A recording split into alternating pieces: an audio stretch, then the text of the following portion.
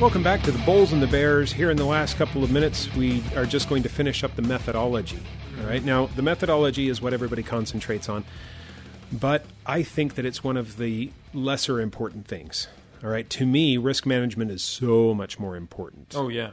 All right. Because you can know where to buy, but if you're wrong about where to buy potentially and you don't manage your risk of what you just bought, now you're in a whole world of hurt. That's exactly right. And so during the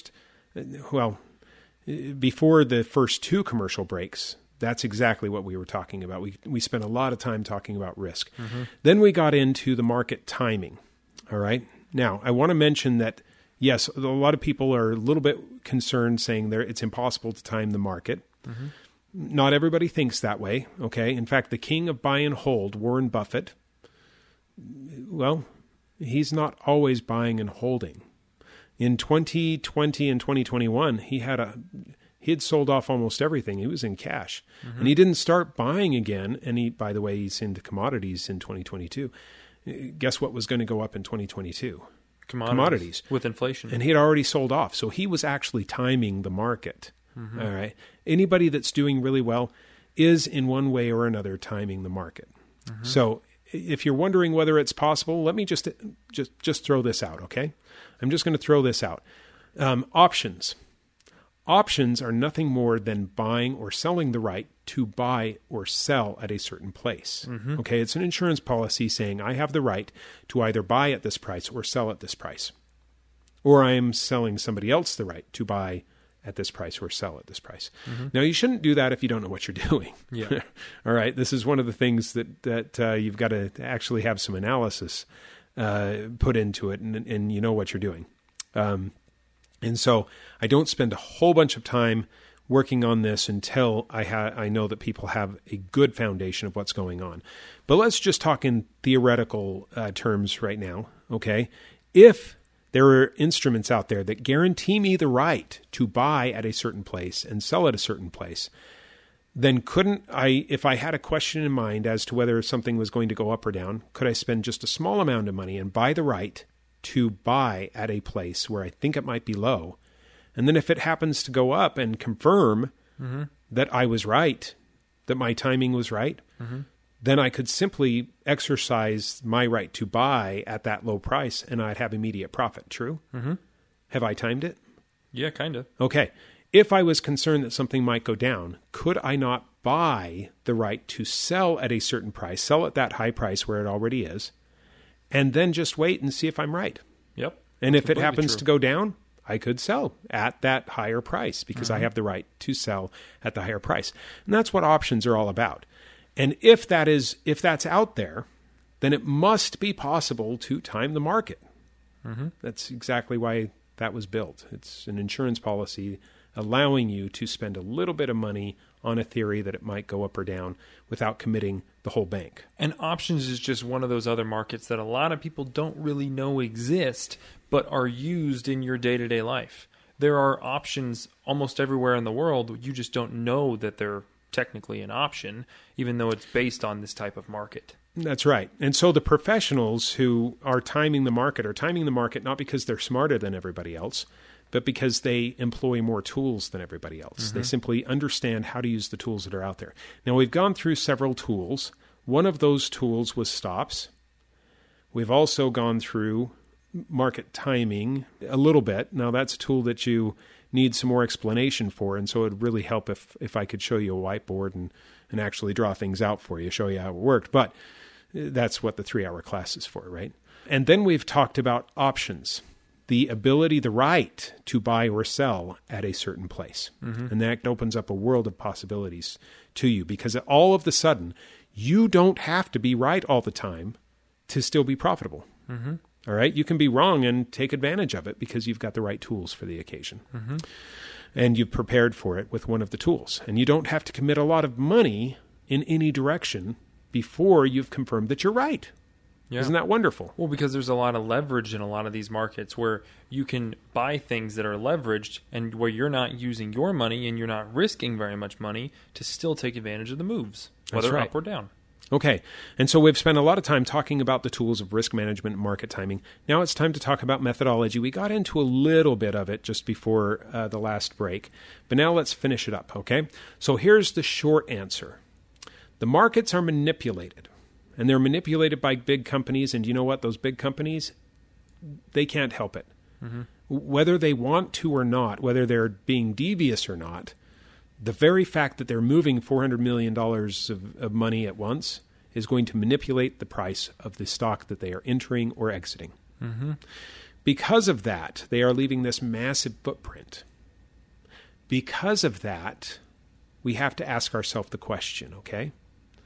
If we could see that one of these market makers was entering or exiting at a certain price, what would happen if we saw that and we simply acted like they acted? Mm-hmm. We got in at the same price. And got out at the same price. Mm-hmm. All right. Now, Goldman Sachs, in 2021, they did 91%. They were profitable 91% of the time. Mm-hmm. In 2020, it was 88% of the time. In 2019, 88. 2017, 88%. 2016, they were correct 88% of the time. Mm-hmm. It's not like they're guessing here. No, they understand where to buy and where to sell, and that's why this methodology is kind of going along with them, because if they're going to push the market up or push the market down, you don't want to try to fight against them. You don't have enough money to fight against them. Yeah. And what's going to end up happening is you're going to get it into a losing position. They're going to roll right over you. Yeah. And which is, you don't want to be in that position. No. All of a sudden you're selling when they want to buy. Yeah. And you're selling to them, and then all of a sudden they push it up and you're buying from them where they want to sell. Yeah. And that, which is, by the way, the definition of a losing trade or investment, right? Mm-hmm. Buying or selling lower than you bought is a bad thing. Yeah. So, the fact is that what good traders or investors understand is that there are those out there that are simply manipulating the price of the market, whether they want to or not. Okay, you have two choices. And I'm just going to throw this out here. I was trained to look at the value of the stock and trade based on value. Mm-hmm. And I thought that was the way to go for a long time. But right about the year 1999, 2000, that stopped working. It wasn't as efficient for me. I could no longer predict where the low of the stock was and where the high of the stock was going to be, because it stopped working. Everything was so overvalued. Well, not only overvalued, okay, but understand that if that is my methodology, that only works if everybody else is using it. Mm-hmm. So the weird thing here is what is a stock? Well, a stock is a portion of a company. Mm-hmm. Now, in theory, the stock should be worth what the company is worth divided by the number of stocks that are out there. Mm-hmm. True? Yep. All right. That's the theory. But in reality, the price of the stock is simply another form of barter. All right? And prices in barter situations are simply dictated by how much people are, it's a supply and demand thing. Mm-hmm. People are only willing to sell something at $50, like GameStop, right? GameStop was $121. Now, the company isn't worth that. It hasn't made a profit since 2015, for heaven's sakes. Yeah. So obviously, it's not worth $121 per share when their earnings per share are negative. Yeah. This is a company that's eventually going bankrupt, and people are willing to buy a piece of it for $121 a share. This makes zero sense. Okay? Nonsense. Yeah. All right. But the fact is that at $121, there were an equal number of people willing to sell at $121 as willing to buy at $121. Mm-hmm. Now, if there was anyone willing to sell at $4, which is probably where the price should be, based on the idea that it's probably going out of business and you're taking a massive risk owning this particular stock, then people would have already bought that. But nobody's willing to sell at that price. They're only willing to sell at $121. And so that's where the price is set, despite what the value of the company is. And so for those so the only time that the stock is going to be worth what the value is if everyone that is buying and selling has the exact same idea. That's where they're valuing it because they've done that calculation. But in the year 2000, when the internet became big and everybody started trading their own money instead of going to the brokers who all had the same calculation I did, all right, at that point, that stopped working. And we had to adopt a new mindset. And so now it's simply a supply and demand. It's whatever people are willing to buy and sell for. And the market makers have the luxury of simply pushing price up and down. Now, they always have. They always have. Even back in the 70s, they were able to do this. But now they can move it larger percentage points. You can either cry about that or use it. That's really what it comes down to. Yeah. All right? You want to be on the right side of the trade, meaning that where they're going to start pushing it up, you want to jump in. Where they're going to start pushing it down, you want to either be out or shorting it. And that really is all it comes down to. And so being able to spot where to get in, and don't think that you're just going to look and say, oh, I see a big spike. That must be where they're getting in. No, there are different steps because you want to confirm this. All right. They are doing 91%. Goldman Sachs did 91% last year. 91% of their trades were profitable, right?